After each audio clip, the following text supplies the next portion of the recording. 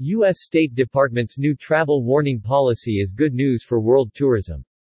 The U.S. State Department today announced how they will interact with the U.S. Center for Disease Control (CDC) about adjusting U.S. travel advisories to foreign countries in regards to COVID and other health threats. Ned Price, spokesperson of the U.S. Department of State today explained, "You may have seen yesterday that the CDC announced changes to their COVID-19 travel health notice system. We here at the Department of State have also reassessed how COVID-19 considerations factor into our travel advisory levels for U.S. citizens.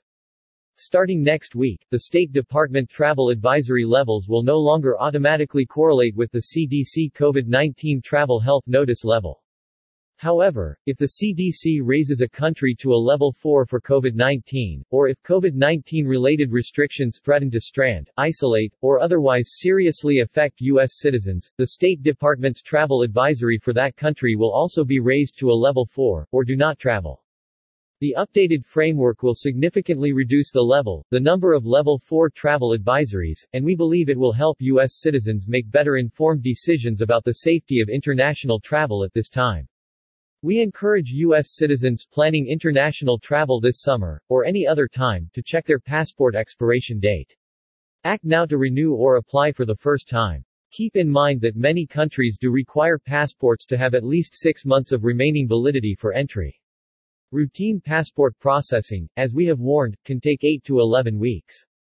We also encourage U.S. citizens to stay connected with us via travel.state.gov and through our @travel.gov social media accounts, and to enroll in the Smart Traveler Enrollment Program, or STEP, to receive timely alerts about evolving health and safety conditions.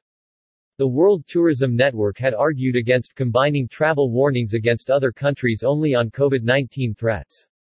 WTN argued from the beginning of the COVID outbreak, there should be 2 different warning sections to avoid confusion. At some times the U.S. State Department treated Germany on the same level as North Korea in travel warnings, which seemed to be unreasonable. The adjustments made by the U.S. State Department today is a first long overdue step and will help the international travel and tourism industry to generate business with American travelers, said Jürgen Steinmetz, chairman of the World Tourism Network.